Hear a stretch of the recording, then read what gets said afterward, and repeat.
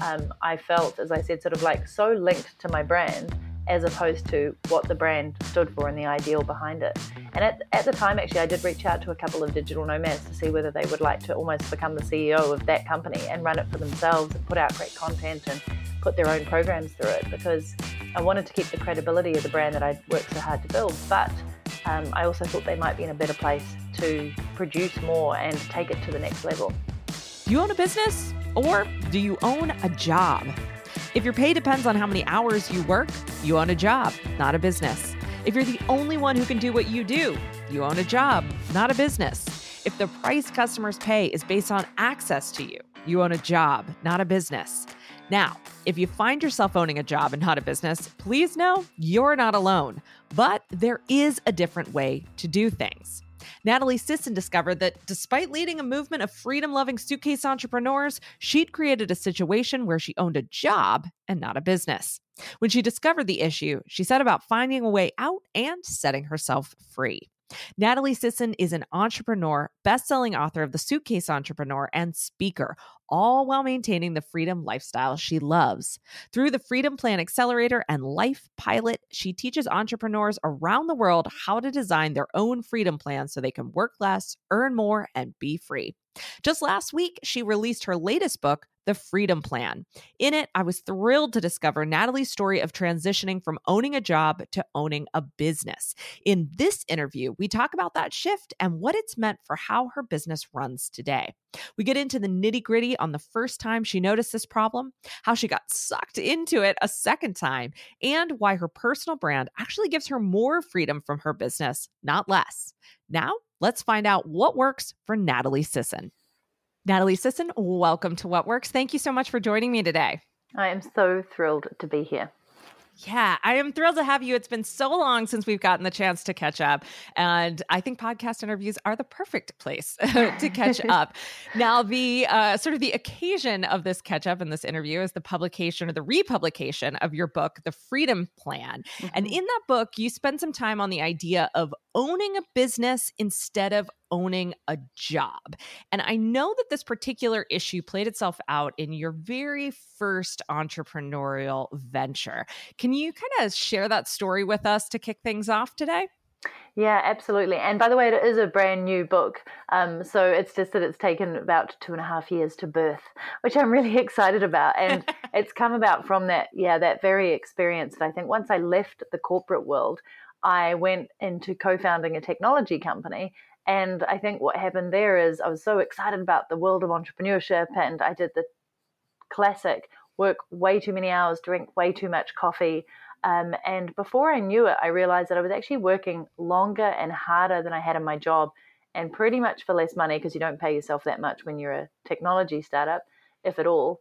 And I realized that I essentially had another job, except it wasn't one that I was able to control, and I should have been able to. And it wasn't giving me all the things that I really desired from my own business, which was the freedom and flexibility to work when I wanted and where I wanted, and really the ability to design how my work fitted in with my lifestyle. So that was a really curious place to get there, because suddenly I was like, how did I end up in a worse off position than in the corporate world in many ways? Wow. Yeah. What a realization indeed.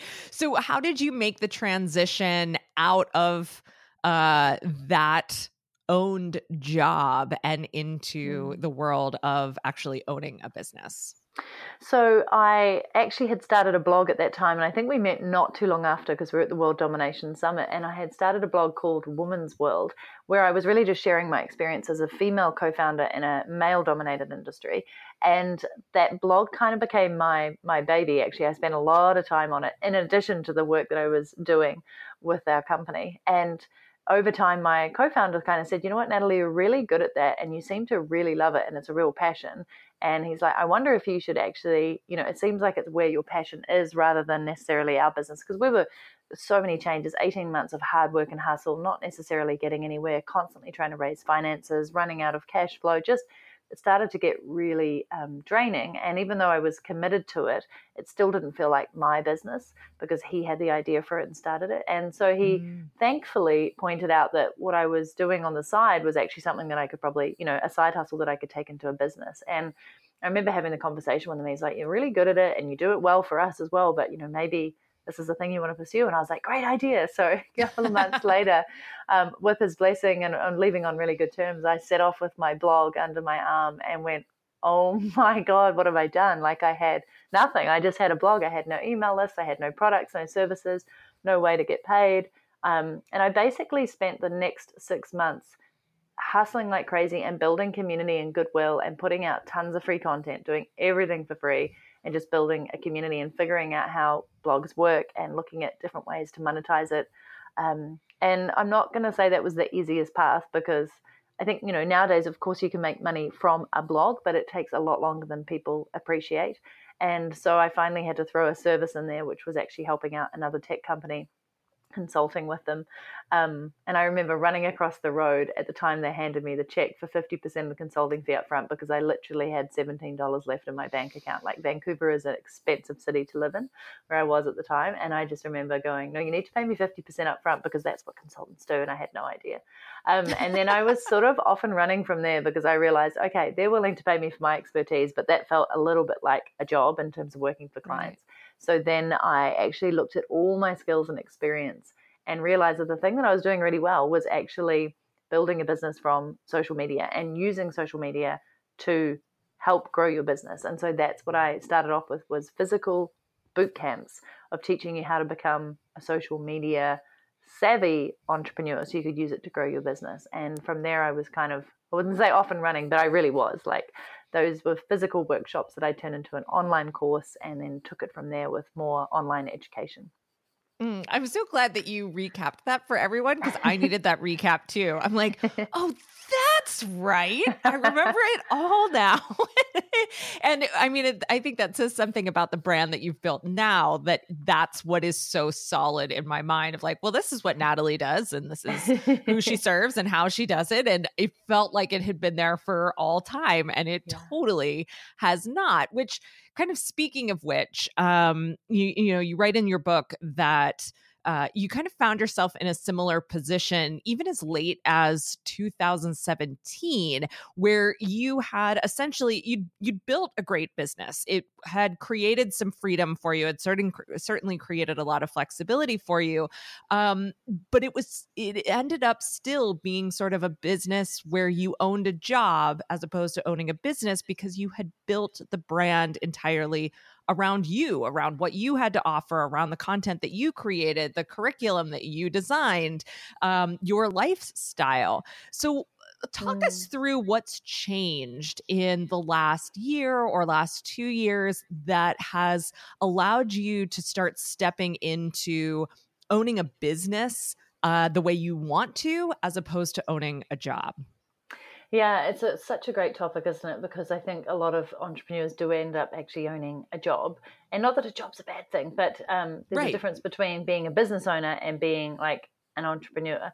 And so the Suitcase Entrepreneur is what my blog eventually became, which and I have a book on that and a podcast, etc. And it was brilliant for the time that I was doing it. And I was traveling the world full time, and I was living and breathing it. And it was really not easy, but I just loved talking about the perils and the pros and cons of being a digital nomad, location independent, running your business from anywhere, which was in many ways for people a dream lifestyle. I think that's what they think is a dream lifestyle until sometimes they do it and they realize it takes a lot of planning and you need to deal with uncertainty and all this stuff.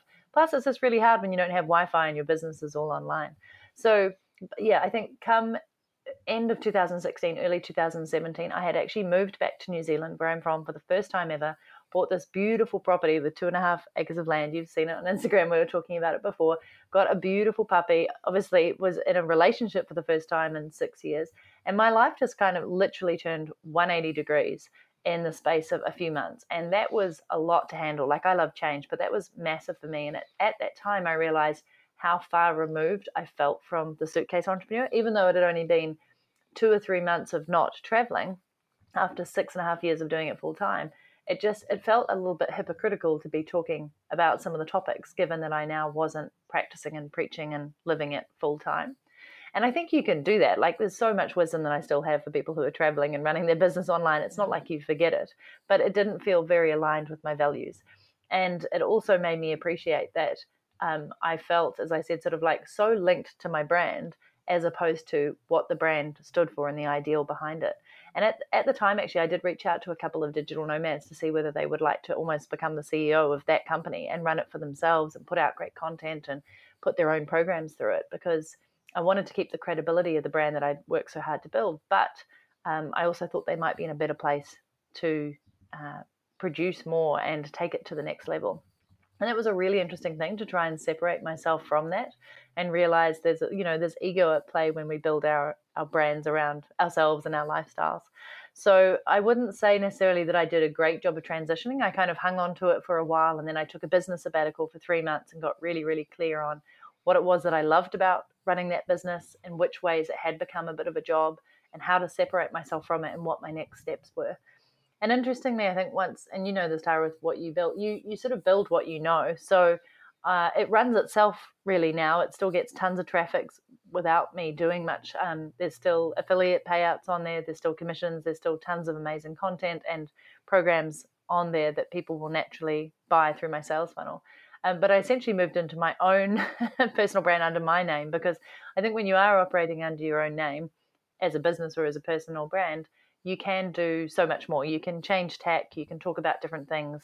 You don't have to be pigeonholed into one area. And also you don't want to go nuts and try and do everything. Obviously, that's the bane of most entrepreneurs. So it's still a journey, if I'm really being honest about it. And I'm almost coming full circle to wanting to offer done for you services in a way, not through me, but through what I see my clients doing. And I love online education, and I love the programs that run pretty much without me now and make a big impact.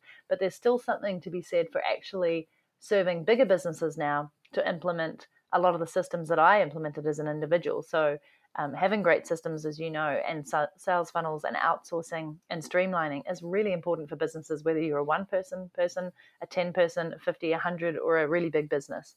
And so there's a part of me that wants to take all that combined experience and knowledge and actually offer it into businesses who are struggling with that and could be so much more efficient and productive and streamlined, and show them how to develop that mindset of freedom and run their business in a better way so that they can step back from it.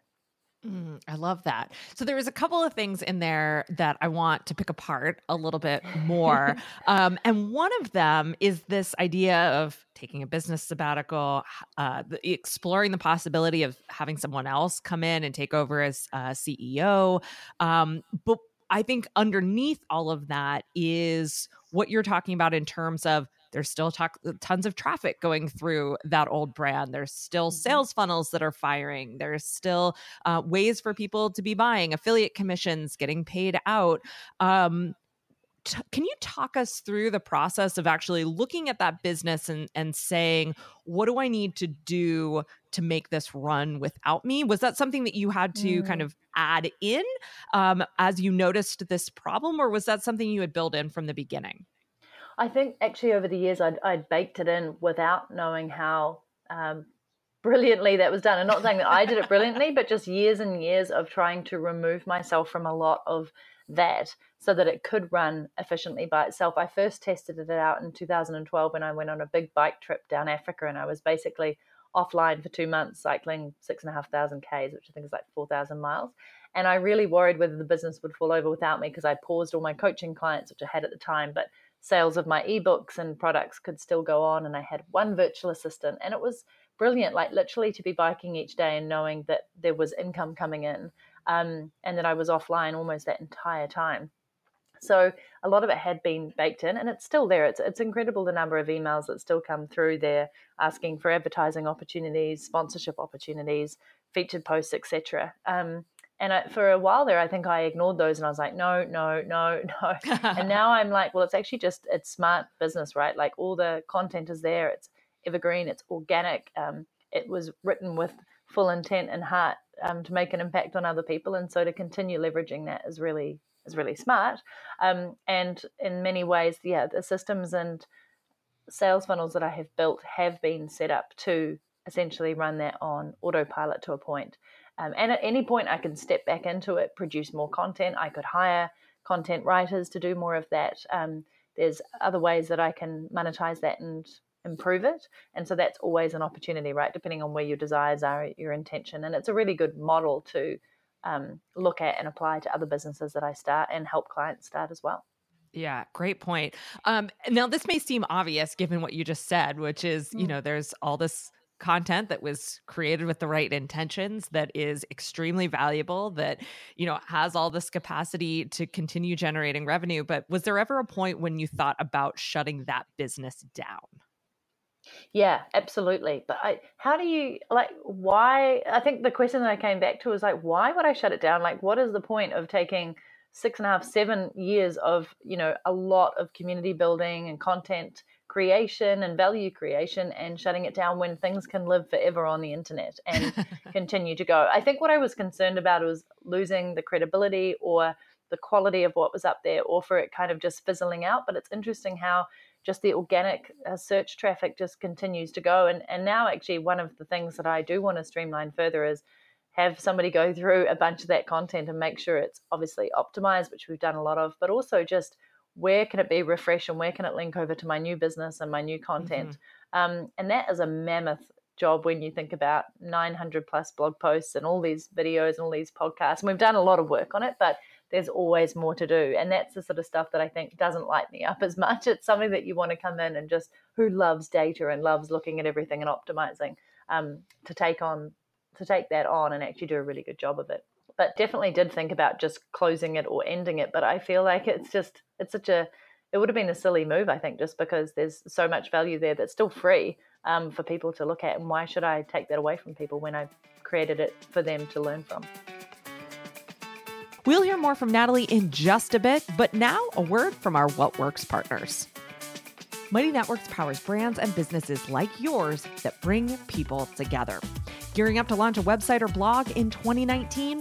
Here's a better idea. Build an online brand that brings people together. Until recently, online business owners like us had to use an array of different platforms, all with separate audiences to build our brands. One platform for courses, another for events, another for your content, and yet another for your community. Not only do none of these platforms work together, but forget about mobile, where we all know people are spending the majority of their time today.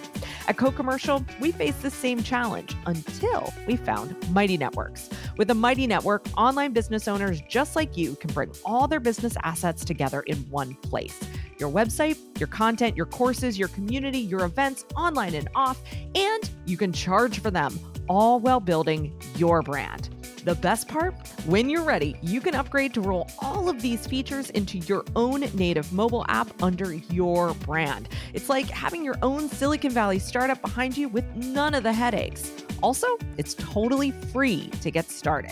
At Co-Commercial, we use Mighty Networks to bring together our interactive learning experiences, community roundtables, events, conversations, and behind-the-scenes content all in one place. Visit mightynetworks.com to see more examples of brands bringing people together via events, classes, memberships, content, and more. Mighty Networks is the easiest way to take your business to the next level. As a business owner, you wear a lot of hats. Some of those hats are fun and stylish, and others, not so much. Gusto makes it easy for you to wear your awesome employer hat. They take the guesswork out of payroll, taxes, and HR, whether you're a business of 1 or a business of 100. Those old school clunky payroll providers just weren't built for the way modern small businesses like yours work, but Gusto is. Listeners get 3 months free when they run their first payroll. Try a demo and see for yourself at gusto.com/whatworks. That's gusto.com/whatworks. Okay, so the other thing I really wanted to come back to was this idea that you realized the Suitcase Entrepreneur had become linked to your identity, linked to your story, as opposed to what it stood for on its own. And I think that's such a great way of talking about what the difference between a brand that's you and a brand that's a brand, a brand that stands on its own, what's really going on there. And then on the flip side of that, you mentioned that when you went to start something fresh, you actually put it under your own name. And so I'm wondering if you see this new Natalie Sisson brand being something that is tied inextricably to you, Or is Natalie Sisson becoming something that stands for an identity, that stands for a story that's not necessarily your own, but shares your values and your perspective and can be something that stands for that thing for other people as well? Does that make sense? Yeah, such a good question, and a question that I ask myself daily because, I think in many ways I've set it up. Freedom has always been one of my highest values, and most people who know me, whether it was as a suitcase entrepreneur or as me, as a person, know that that's one of my highest values, and I talk about it all the time. So I think going under my personal brand has given me the opportunity to talk about that in many different aspects, and from different perspectives. But ultimately, I feel I can actually remove myself from this more than the suitcase entrepreneur, which may sound really strange to people listening, but here's why. Ultimately, what I'm trying to do is help people to create a more streamlined business that gives them freedom. So I might say, hey, this is Natalie, and this is how I want to help you, but it's not about me. So this is not a blog about following my journey, what I'm doing right now, although there's an element of that people want to learn from. So, for example, I just announced on a Facebook Live today in my Facebook group that I'm going to take my business down to 1 day a week and see if I can experiment on a 1 day a week business, which fascinates me and would prove out a lot of my systems and experience and skills. However, I'm not necessarily just doing that for me. That is something that I can then apply to clients and going forward. And so I feel like even though it's my personal brand, there's less of it about me going, hey, here I am doing this today and here I am doing this. It's all about how can I serve you to get to this point? Like, what does your freedom plan look like? Which is ultimately why I wrote the book as well. And I always talk about finding your own unique path to doing this, because what I do may not interest anybody at all, but it's more the learnings that they can take out of the structure and the frameworks that I put out there that they should be able to apply to what they want to do and make it work for them. So good. Such an important takeaway in terms of, this is a brand that's not about me. This is a brand that's about you. Sure, it has the same name I have, or, my picture's on the website, but it's not about me. It's about you and what you can accomplish and how I can help you accomplish that thing. If anyone takes nothing else. Wait, that I am not saying that right. If you don't take anything else away from this interview, I think that is huge. And just to take a sort of an audit of the brand that you have, whether it's your name or whether it's a business name, and really look to see, does this brand stand for my customer and what they want, or is this all about me? I think is a really, really important question. So let's talk a little bit about the day-to-day operations of your business now, because I'm also very intrigued by this 1 day a week idea.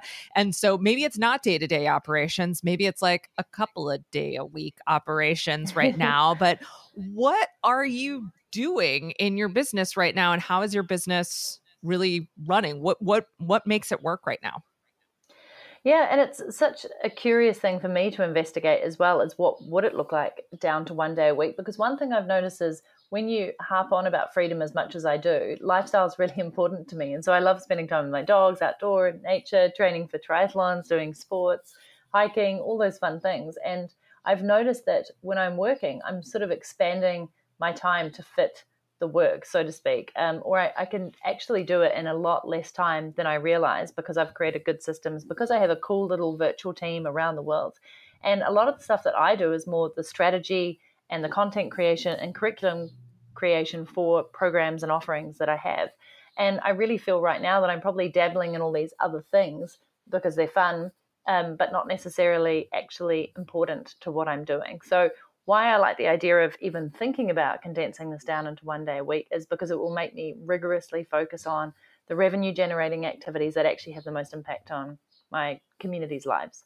And I think that's something that we can all do and step back from time to time, because I don't know about you, but the research has shown that we do 2.96 productive hours in any day. That's especially employees, but I'm sure that business owners are the same. We might look like we're working a 12-hour day sometimes, which I never advocate for, but what we're actually really doing is being productive for around 3 to 4 hours a day max. So in my mind, it's like, how can I be super, super productive in a much shorter space of time? And how much more would that make me focus in on the priorities that are actually moving the needle in my business and other people's businesses?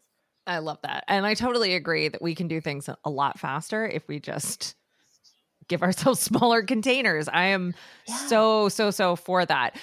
So what are some of the... It works though, doesn't it? It totally works. Have you thought about, like, you put in a climbing appointment with your friend at 1 p.m. and you start work at like 8, and those sort of 4.5 hours before you go, you're like ludicrously productive and efficient because you're like, oh, this is my window. And then after that, I know I'm going to be climbing and going to a cafe and chilling out. And it makes you focus. Like when you condense your time, you pack a lot more in it and you're much more productive, as opposed to letting your day expand so that you can do as much as you want and you're never as productive. Yeah, it's one of the first things that I mention to people who are moving from a side hustle to a full-time business. Like they'll be so excited about all this extra time they have. And the first thing I tell them is, look, you may have extra time, but you should set the expectation now that you're not going to get more done. So, how is that going to impact your business? How is that going to impact your planning? And like to your point, how's that going to impact your lifestyle? Let's take this extra time and do something fun with it too. So you don't actually lose the productivity, you gain productivity, and you gain all this extra time for taking care of yourself, for doing things you love, for spending time with your family. That should be the exciting part, I think, of moving from a side hustle to a full-time business. So cool. 100%. I'm so happy. Preach it, because that is exactly what I find when I get people to a point where they have more time. They usually do more work. And I'm like, no, the point is to do the things you love, spend it with the people you love, go on adventures, be creative, because it actually enhances what you do when you get back to your business. Right. And, and it's one thing if that more work is actually productive or it's creating value, but it probably isn't. It probably is just that the same tasks you were doing have filled, or like you said, dabbling in things that seem fun but aren't really an important part of the business. I mean, I totally do that. And if I eliminated that, I could do things that are more fun. So yeah, great lesson, great realization, I think, for people. You mentioned that you have sort of this worldwide virtual team that does a lot of the execution for you, and you're doing more of the strategic work. Can you tell us about the team that you have and the kind of execution that they do for you? And to a point, like there's still lots of work that I want to do on that in terms of trusting and handing over more to my team. So in the past, I've become so addicted to delegating that I think sometimes I've delegated too much stuff. And that's an interesting point. It can be pretty addictive. But I do have a cool team. I have a virtual assistant who's based in the Philippines who's been with me for 6 years. She knows my systems and business inside and out. And she's just brilliant at getting a lot of those things set up with like ConvertKit linking to Access Ally or Teachable. Just a lot of the niggly admin stuff that can take time, and once it's set up and we have good procedures for it, is pretty effortless for her to do, as well as some customer service and handling some of my emails, which is awesome. I have a designer / photographer / social media person who can help out with posting and content and design on WordPress sites, which is really handy. I have a sales funnel and Facebook ads strategist who I work in with and love, because we can have more strategic based calls, which I think every entrepreneur needs somebody you can bounce things off and talk to about what's the next direction. And so he's great with funnels, and I love funnels. And so getting consistent leads into my business, and then also how do we convert them into the right offerings for them. I have had WordPress developers, but now that I'm using Thrive Architect, which I freaking love, it's so simple that both myself and Angeline and anybody who comes on my team can pretty much use that. You're giggling there. Are you using it as well? Or No, I just love the way that you talk about it. Oh, it's just, honestly, because you have probably played with so many WordPress themes over the years, but I've never seen anything that is just so easy to use for non-technical people, and it's amazing. And it's kind of wiped out a bunch of other systems that I was using and negated the need to have them. So nice. I'm always looking on how to streamline and plug and play with different tools that work really well together. And then I, depending on what I'm doing, I'll bring on people for launches. So I might bring on a copywriter or a direct response copywriter. I might bring on a project manager specifically for something. I may, just whatever I'm needing at that time, I will bring them in. So a videographer, I have a video editor because I do vlogs each week, and just a small, nimble team. And I think Angeline, my VA, does around 20 to 25 hours a week, but everybody else can be very much from somewhere from 3 hours through to 15. And they're all their own business owners or independent contractors. So I'm very aware of the fact that they have their own things going on, but it it just works. And they're in countries like Scotland and England and Canada and US and New Zealand and Philippines and Portugal. That is a very worldwide team. I dig it.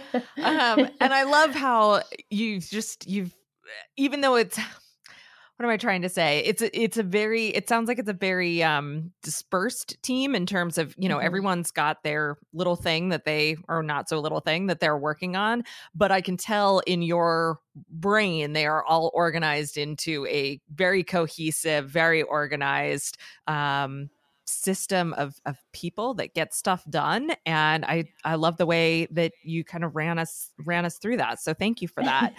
I'd like to take a little bit of time to look at sort of your project management or almost like your idea management process, because I think another place where it's easy to get caught in the trap of even when you've left the owning a job thing and you've got this owning the business thing figured out. As entrepreneurs, we're very much idea people. It's very easy to get caught up in new ideas that you have, new projects that you want to start, new products that you want to create, new initiatives that you want to set out on.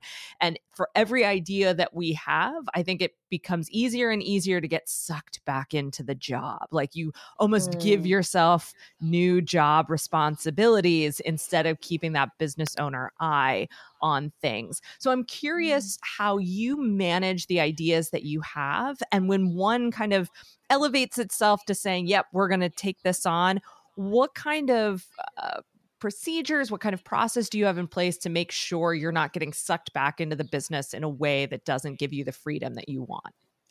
Such a good question. I've played with this over the years. I do keep a little ideas journal, and I also get my clients to do this. Like anytime you have like what you think is a brainwave brilliant idea in the middle of the night or during a creative session or somewhere when you're out running or in nature, pop it into that journal and then come back to it a few days later and see whether it still has the legs and the juice and the excitement that you initially had. Because I think for creative entrepreneurs especially, there's a bazillion ideas a day that they're having.